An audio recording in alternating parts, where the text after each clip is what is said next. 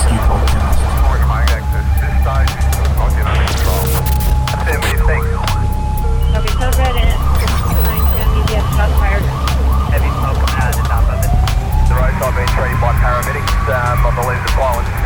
This is the Australian Rescue Podcast. Welcome to another episode of the Australian Rescue Podcast. My name's Steve Monroe and it's good to be with you today. Today I have got a special guest, Lachlan Lansdowne, better known as Lockie. And tell you what, mate, just looking at the accolades that you've had over the last several years, just from your water sports, I am quietly in awe. I feel like I'm talking to the next Trevor Hendy, if anybody remembers him. I don't know about, a bit far off that level. I have raced against his son before, and that's about it. Yeah, okay. Well, if anybody doesn't know, Trevor Hendy was a world Ironman champion, back in the 90s or something? You've come through now winning a whole bunch of medals and things in the stand-up paddleboard championships around the world at various comps and things. Yeah. So prone paddling. How long have you been doing that for? To really think about it, essentially about 10 years. But, the more competitive side, the more racing side, and the long distance stuff, it's been maybe about the last 6 or 7. So, yeah, Mum and Dad made us do nippers, and that's kind of how we got into it. We weren't too keen on it to start off, but ended up changing a lot of things in my life and really the direction of where I've headed to, and it's now turned into pretty much my job, and everything kind of depends on it. So what age did you start doing all that kind of stuff? Because obviously I interviewed your dad just recently, and so you guys are based up in the sunny coast, and you're heading up at Noosa Surf Club there? Yeah, we moved up here on my 10th birthday from Victoria, so basically just started it from there. So that was it. Mum and Dad just forced us to the nippers when we moved up, because we had no ocean skills, and they said, if you want to live in the area, you got to learn a little bit about the ocean. That's kind of how it ended up. One thing led to another and just kept going and on and on and on to where it's at now. Yeah, and the rest became history, I suppose. That's about it. Yeah, fair enough. And it sounds like you've been keeping busy, but tell us about some of these comps you've been going on. What's the latest one you've been on? It's kind of like pretty much the end of my off season now. I've just started back training, so basically all through winter I try to go to America and race long distance paddleboard races. So it's a pretty silly sport. Basically you just paddle from one location to another for a ridiculous amount of hours. So the main race I train for is Molokai to Oahu, where you basically just paddle from two islands, or one island to the next, through open ocean in Hawaii. So, it usually takes about 5.5 hours. It's 56 kilometres. So, yeah. Well, it doesn't seem that crazy. I mean, to have to go to Hawaii or somewhere like that and go, you know what, I'm just going to go paddle for a few hours, and it can't be that bad. But I'm looking here at a news article that says that you claimed the title at the World Paddleboard Championships. That's a pretty good effort. Yeah, there's each year we have an ISA World Championships where you have to be selected into the Australian team to race, and I've been lucky enough to go to the last 3 of them. First one was in Mexico, and I won one of the races, and then we were in Fiji after that, and then the next one was in Denmark, and that was last year, and I won both the races there. So yeah, it's pretty cool. We get to race in some really unique locations, and it's good just having all the crew there, little world championship. So good. Is it anything like the World Surf comps, where you just have this big party and it's just the next, tour after tour after tour? No, that's not like that. They're more, they're all kind of one-off events. So, I mean, the World Championship is just a single one-off race, and it's whoever's better on the day takes it home. It's not you're not adding up points or anything. So a bit of luck does come into it. But yeah, that's kind of how it works. And we're not quite at the stage yet where the sport's ready to have a full championship to us. So. Fair enough. Well, we'll look out for it when that happens, that's for sure. Hey, but look, let's have a little bit more of a look at some of the stuff that you've done as well. You grew up doing nippers and stuff, but then went into surf lifesaving as well. Probably a natural progression, I guess. Yeah, well, that was it. I never really enjoyed doing so much of the patrolling when I was younger. It was kind of, to be able to race within the surf lifesaving competitions, we had to do a minimum set of hours for the year. I never really enjoyed it. But then as I got a bit older, turned 18 and applied to be a professional lifeguard. And yeah, that's kind of been my job ever since, the last couple of years. And I've really enjoyed doing that work and working with the team there up at Noosa. Really had a few interesting ones over the years, but yeah, that's kind of what I do now for my income. That's pretty good. So it's a bit more than just sitting around on the top of the lifeguard tower and perving at all the young ladies that walk past, I assume. Sometimes. Yeah, it's really funny how it works. I mean, everyone has different experiences, but I mean, there's been periods there where I've gone 6 months and not had to get wet. And then there's been other days when I've done 40 to 50 rescues. Well, us, as a team have done 40 to 50 rescues in a single day. So, yeah, it really comes and goes with how it works. That's crazy. It does get pretty lonely there at stages. Well, take us through one of the jobs that you had in December 2017, because you're actually awarded, along with a few other guys, Rescue of the Month. What happened then? That was a really strange one. It was, I don't know, it was just kind of meant to be. It was. Well, take us through the day. Yeah, a really odd one. So, as well as being a professional lifeguard, I still do volunteer through the club. So, on this particular day, I was back volunteering, which it's almost like a step down. So it's all right. It's, nice and relaxing. And we had a really nice day, and we come to late afternoon, and we have one of the blokes, John. It was his one of his first or second patrols at the club, so he's quite new to the whole thing. And through the area that we patrol, there is a large amount of national park, which is, so we have our small area, but we are the closest patrol to the national park. So if anything does happen, we're the ones called to attend to it. Right. So we have a strip called Alexandria Bay, and that's a very long, maybe 2 kilometre long beach. Absolutely beautiful, but it's not patrolled. So there's 2 emergency beacons, one at each end of the beach, and there's a little kind of goat trail, and that's the only way to get into it. So, John being new on patrol, we decided to, we'd go over and show John the track. So just say something goes wrong, John's now able to go over and, he knows the way through the national park, and he knows how to use the radios over there. Yep, good idea. So we just putted around, took our time. We stopped at a few places, had a look at a few of the different exits. If something goes wrong here, this is how you access, that beach and all that. We've gone down to A Bay, and we've driven down the very exit, and straight in front of us there was 6 guys going out, straight out to sea in a rip. So perfect timing, I guess. If we had been, 2 minutes earlier, we wouldn't have seen them because they wouldn't have been in the water. If we had been 2 minutes later, they would have been too far out to sea and we wouldn't have noticed them. We'd have driven straight past. So pure chance. So they weren't going out in the rip for a swim. They were just stuck in it and just being done. They were going out to sea. Yeah, right. So, yeah.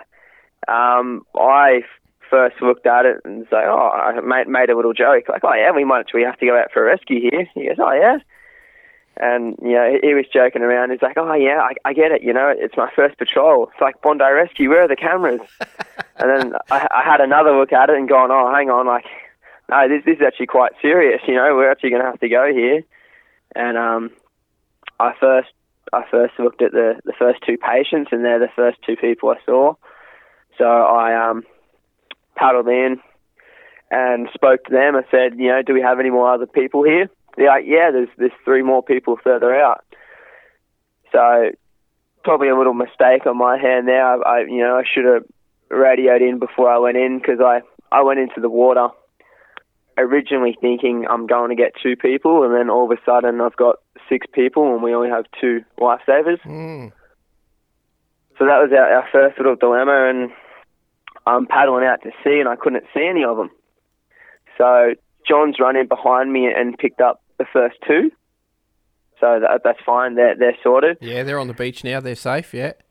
Yep, and then I'm paddling out to sea, and I look out, and maybe 200 metres out to sea, there's three of them there, and one of them's lying face down, unconscious already, and the two friends are struggling to swim. Good grief. So, yeah, that was interesting. So I just kind of stuck my head down and paddled my way out there, really as quick as I could. And another thing that was just pure chance. I cannot believe it. We have one of our roving jet skis just happened to go past it at the time. And he saw us run into the water, and, he come over and see it. I had a look like, oh, what's going on here? He come over. Because he'd recognise you two guys, that's for sure. Yeah, because, we're on a beach, there's no one else on the whole 2 kilometre strip, there's not a single other person. And he's just seen us run in with, 2 rescue boards, or a rescue board and a tube. Yeah. So he's come over, and the guys are just absolutely frantic. So he beat me to the three of them. He beat me to the three of them. And the first one climbs up on the gunnel of the jet ski, almost tips the jet ski over and starts, grabbing at his vest. And that's how desperate they were. Yeah. So there's 2 of them doing that. So as much as, you hate to do it, he's actually had to pick one of them up and throw him back in the water, so he hasn't knocked over the ski itself. Sheesh. So he's back in the water and he's taken one of them in. So I'm paddling out. I've finally got to the 2 patients to the left, and one patient is sitting there laying across the top of the unconscious patient's body to hold him afloat. What? Yeah. So. Right. Okay. Yeah. So that's what the situation that I really paddled into. So I've looked over and gone, where's the other person? And realised he's actually underneath him. Good grief. Okay. Great, mate. So, yeah. I got there, paddled over to him, and he's just left him. So I ended up getting the guy onto my rescue board. And then I pushed him away and just kind of let him roll in with the surf. So now I was out the back, had no rescue gear, and I am duck diving, breaststroking in the waves, trying to find the unconscious patient. Oh, who's dropped in now? So yeah, I've lost him in the surf. So I'm swimming underwater. I can't see anything because it's all aerated with the waves, and basically I'm just kind of feeling around for him. 2 waves went past, and I found him again. So I picked him up. So at that stage, I had no rescue equipment. I had nothing. I was just kind of standing on a sandbar now at this stage, maybe 200 metres out to sea, just with nothing. So, yeah, that was an interesting one.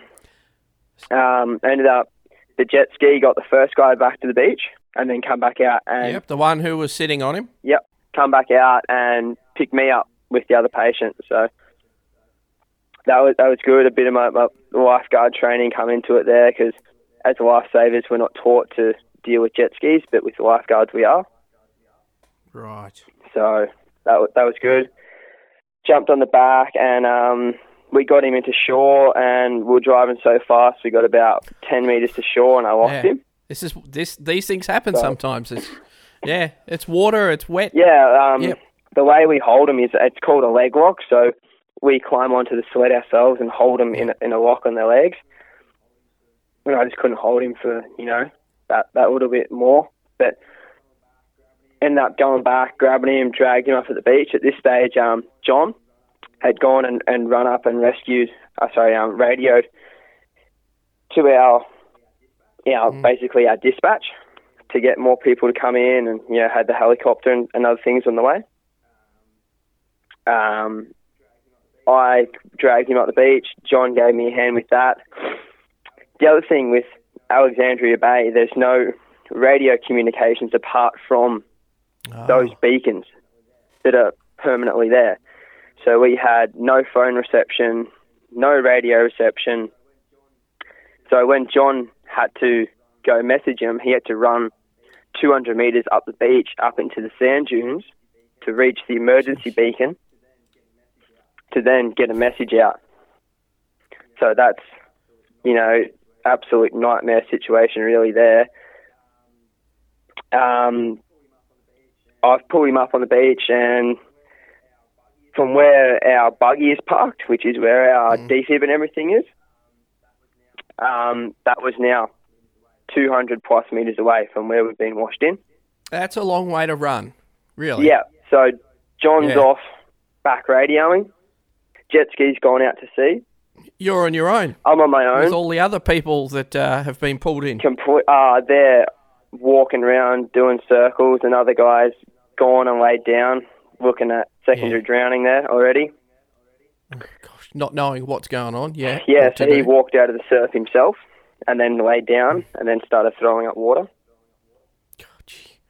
So, I'm sitting there on the beach by myself, starting compressions, kind of tearing up in my mind.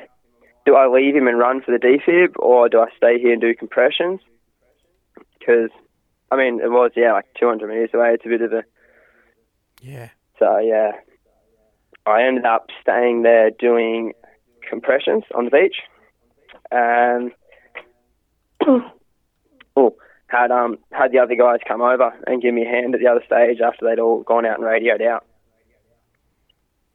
It would have felt like a very long time to do that on your own. Yeah, it was a tough one as well. It wasn't really like I guess, there's no textbook kind of CPR, but I'd do 3 compressions, and then I'd see him. I'd see the water levels in his mouth rise up. So he's full of water. Yeah. Yeah, I'd do 3 compressions, turn him on his side, and drain him. And then I'd do another 3 compressions and then have to drain him again. And I did maybe 5 rounds of that, of only 3 compressions at a time. And then I got to doing a round of 6 before before I saw him fill up with water again. Then got another round of 6 out, then a round of 30. And then after the round of 30, I saw him gasped.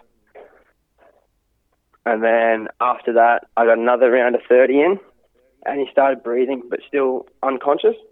So, yeah, that was it was interesting. It wasn't, you're told all these things that like this will happen. You do your certain set of rounds, and then you're finally in a situation where you're looking at it and you go, I'm almost making this up myself. This is nothing to what I've seen in the textbook. So, it's strange. And another thing, that's not something that you typically see or hear about in your first aid courses as well, where they say, do a couple of compressions if it's been a drowning victim or whatever. No, it's none of that. It's just, if they've fallen in the pool and they're unconscious, we'll just go nuts. So that's the other thing. I did.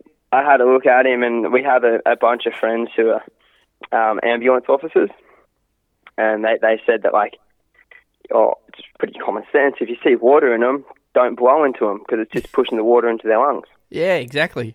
Yeah. So I didn't didn't put a single breath in for the whole time I was there. Wow. So, that was it. I just kept seeing water in his mouth, so I'm like, I'm not going to be pushing it back down. No, just empty him out. Yeah. Yeah, that's it. So, that was interesting. Had that come about, and then he's just come back conscious, and his friends come over to us, So he's still unconscious but breathing. And one of his friends that we also rescued come over and just started yelling at us. Started just abusing us, screaming at us, just like, where's the helicopter? This isn't good enough. What's going on? Gosh. Just, I'm guessing he's all in shock, but we didn't really need to be copping that at the time. So one of the guys, kind of polite, we just told him to go sit in the corner and, we're doing what we can. Yeah. So, that was, in many ways, that was a very strange rescue. It took a while for the ambos to get in. They would have to navigate through all the little twisty bits in the bush. And then, the lifesavers ended up bringing him in on our buggies again. Right. So, and we also had a communication error where our dispatch didn't tell them that they were doing CPR. So of course it's not going to be a priority to them. None of them drove their lights and sirens. Oh, wow. So we were waiting there for a while. They also cancelled the ambulance chopper as well because they said we weren't doing CPR. Oh, heck. Right. So, we're sitting there waiting and waiting and waiting. No one's coming. It's been 20 minutes, 30 minutes. Sitting there, and then ambos turn up, and first thing they ask, you guys did CPR? They're like, yeah. They're like, oh, nobody told us that. We would have been here 20 minutes ago. Oh, wow. Like, oh, yeah, thanks. So, I mean, it's pretty lucky the way things ended out. I mean, like, because if he didn't end up regaining consciousness and breathing again, it could have been a really different story. 30 minutes is out. In our lifesaver kits, we don't actually have that much. Basically, we have a oxygen kit, defib, and a vast selection of Band-Aids. So, yep. Yeah, there's really, at the end of the day, once we pull them out of the water, there's not too much we can be doing for them. No, just checking the vitals and seeing how they're going, I guess. That's it. How old was your casualty there? I'm going to say mid-20s. Yeah, So, the other thing, like, we walked off the beach and they're all sitting there and they've all got big esky full of beers. So they're all pissed as well. Which, we weren't too happy about. Doesn't really help the situation. No, I guess it doesn't. Gosh. And being a lifesaver, I suppose you'd see a lot of that sort of thing to an extent. Probably not quite this extreme usually, though. Nah. I mean, like, we do a bunch of board rescues and other things, but that's, I've been working as a lifeguard, 3 days a week minimum for 5 years, and that's the first time I've had to do any kind of CPR. So it's not really, for our area, it's not a super common thing to be happening. Like, it's not like Bondi Rescue where you're watching things go down everywhere. We're kind of, a lot of our stuff is prevention work. Yeah, okay. So when you say you get 80 jobs a day or something, is that telling somebody to get back between the flags and then you go, oh yeah, there's another one for the day? Yeah, I mean, that's anything from, exactly that. We're going out or we're paddling out and just go, hey guys, just, you're not in a good area, move back this way. To, even just straight up telling them, no, you're not going in the water here, that's too dangerous, move on this way. But that's the thing, like where we work, we do have it's about 8 kilometres of national park, and we have no eyes in the park at all. So, I mean, a lot of the things we do, we just get called out to the park. Just get a phone call, hey, like, my friend's got a broken leg and we're in this situation and can you come get us, kind of thing. So, I mean, all of a sudden we got to leave all our resources on the beach, and kind of leaves us really wide open if something goes wrong on the beach, because we're all, got all our manpower out in the park at the time. So, yeah. Well, do you have any other resources you can call on? I mean, you've got, a few people, manning the beach or whatever, I guess, and you've probably got capacity for, maybe 2 jobs going down at a time. But say you had 3 jobs or another, where you've got to go and do a search in the bush or something, do you then go, oh, well, hang on a minute, let's call in the cops or we'll call them the SES or whatever? I don't think we've, to my knowledge, I don't know if we've ever done anything with SES. We do have our lifesaver helicopter. Oh, yeah. Comes past. The Westpac one? That's it. That's the one. And a few of our lifeguards that work at Noosa also work on the helicopter on the off days, so that's quite handy. But we also have like a near endless amount of lifeguard stations down the coast. You know, if something else is going on, you're stationed either side of you. You know, you'll hear it going on the radio. Just get in there. Do you need a hand? You know, we're fine here with people. Do you want us to send someone over? Or, yeah. So that'd be like the likes of Coolum or, I don't know, Marcus Beach or, I don't know which, but I'm just looking on the map here right now. Yeah. That's it. The two main stations I work at are Noosa Main or Sunshine Beach. Yeah. So, I mean, they work to either side of the national park, which is good. And, like school holidays and things, we know it's getting busy. We like double to triple our staff. Ah, right. So through winter at Noosa Main, we'll have 2 people, but through summer holidays, we'll have 5. So, I mean, that really helps. It helps order things out. Sounds like it can be very eventful. You mentioned before we started a job that you did at Easter as well. What happened then? It was a really interesting one. It would have been maybe 2 days before Easter holiday, so we didn't actually have the extra guys on. We just 2 days before we got the extra staff, and I had some lady just run up to the tower and said, someone's unconscious in the water down the beach. I'm like, what's going on here? And a couple 100 metres down the sand, some lady had dragged a bloke out, and he's just there, but he was unconscious but very slightly breathing. So I ended up being first one there and dragged him out.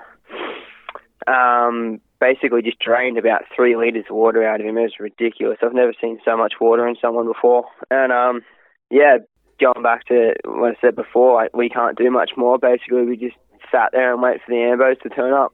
We put oxygen on him, and that was really essentially it. Just sat there and tried to drain as much water as we can. Ambos turned up, and sat there, had a couple of looks at him, got him back up conscious and talking, and just took him to hospital. Mm-hmm. So that was about it. Bit of a scary one that didn't last too long on the beach for us, thankfully. Fortunate. I mean, do you hear those jobs? You think, beauty, we've got a real job. Let's all go, and 5 of you all run down the beach there or something. Or is it great? It's like, oh, great, another one. Yeah, yeah. Well, that's exactly it. We got to have someone. Like, we have to look at that. Like, essentially, we can't leave our flags unmanned. So if we leave the flags, if there's no one there, no one to watch the water, we have to drop the flags. So yeah, that's it. But that day we were lucky. We had one of the boys who was off duty just in the car park, so he came down to help me out with that at the time. And we had one of the other guys from one of the close stations come down and drive down and just sit and watch our area while it was going down. So yeah, that was another unique one. And another strange one I've had at Noosa is one of the heavier ones I've had was when I first started working. I was actually, the first job I ever did as a lifeguard, just turned 18, was a car crash. Oh, wow. Let's just, before you tell us about that crazy story, let's just define what a lifeguard is and a lifesaver, because we keep hearing these two words being thrown around, I suppose. Yeah, it's kind of confusing. I see it because both, really. A lifeguard is a paid professional, works on the beach Monday to Friday. Lifesavers are volunteers, work just on the weekends and public holidays. So, right. To become a lifeguard, you have to double or even triple all of your qualifications to become the paid professional. Right. So as a lifesaver, you need 6 people to run the beach. As a lifeguard, you can open with just 1. Oh, right. That's, yeah. Yeah. Definitely different. Okay. Yeah. So, yeah, lifeguard, you have to have a more advanced first aid. You have to do a much bigger fitness test. You have to have a jet ski qualification so you can drive the ski. You have to have your little buggy license. So basically, you're ready for any situation, basically by yourself. So, yeah, because some of the stations we work are single-man stations, but most of the stations we work are 2 to 3 men. Yeah, I think I'd want to go with 2 or 3 at least, minimum. Yeah, definitely. Yeah. Stand up in the tower, do your Baywatch or Bondi Rescue, and yep, I'll stay here, man the radio. You go off and do your thing. Yeah, sometimes that's the more stressful one because you're meant to be the one looking after everyone. I'd rather be the guy. Yeah. I'd rather be the guy handing out Band-Aids on the boardwalk. Well, tell us about this other job you just briefly mentioned before I cut you off. Yeah, I had hardly anything to do with it. I actually had one of the senior guards just turn around and tell me, he said, "Nah, you don't need to deal with that. You're a bit younger. Go back and watch the water." But righto. It was. I'd been working for about 2 weeks at the time, so very, very fresh to the whole guarding system because it's quite different how we all run and operate. We all, operate different, have different ways of setting up, and just kind of order things, and we just in general operate kind of differently. So yeah, I was there, and we had once again one of the off-duty guards. It's terrible when you keep coming to your work on your days off. But can't help yourself, can you? Exactly, that's it. I was there again today, actually. But you love the water too much. Yeah, it's like family, hey. Yeah, he's come running up to the tower and said, "There's a car crash. You guys, you're the only ones in the street that's really got first aid on you."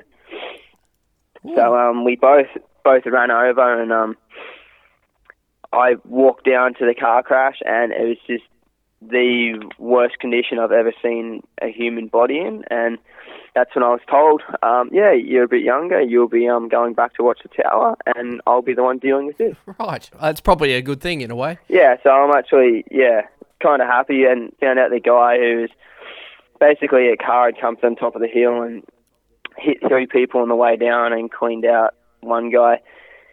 The other guy basically just looked at him, walked past, said, "I'm sorry, there's nothing I can do for you, next patient."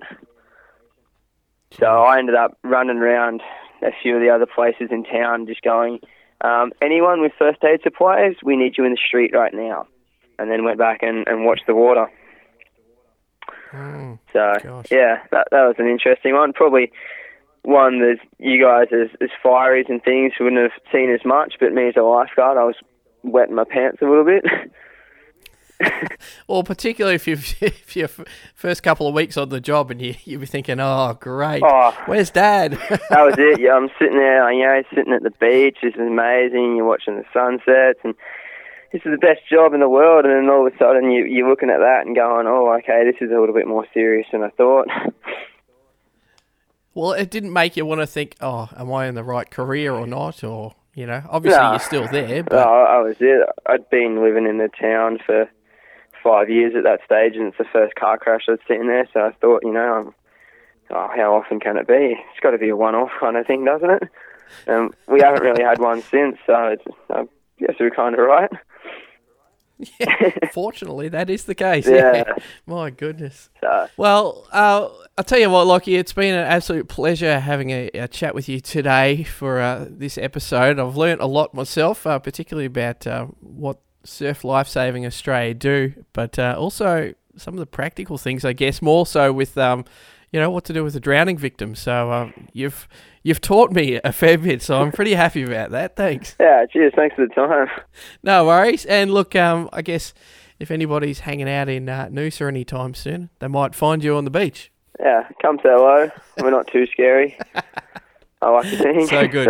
All right. Well, look, if you've enjoyed this podcast, make sure you do check us out online, arpodcast.org, and also jump online at our Facebook page as well, Australian Rescue Podcast. Just do a search there at the page or the group.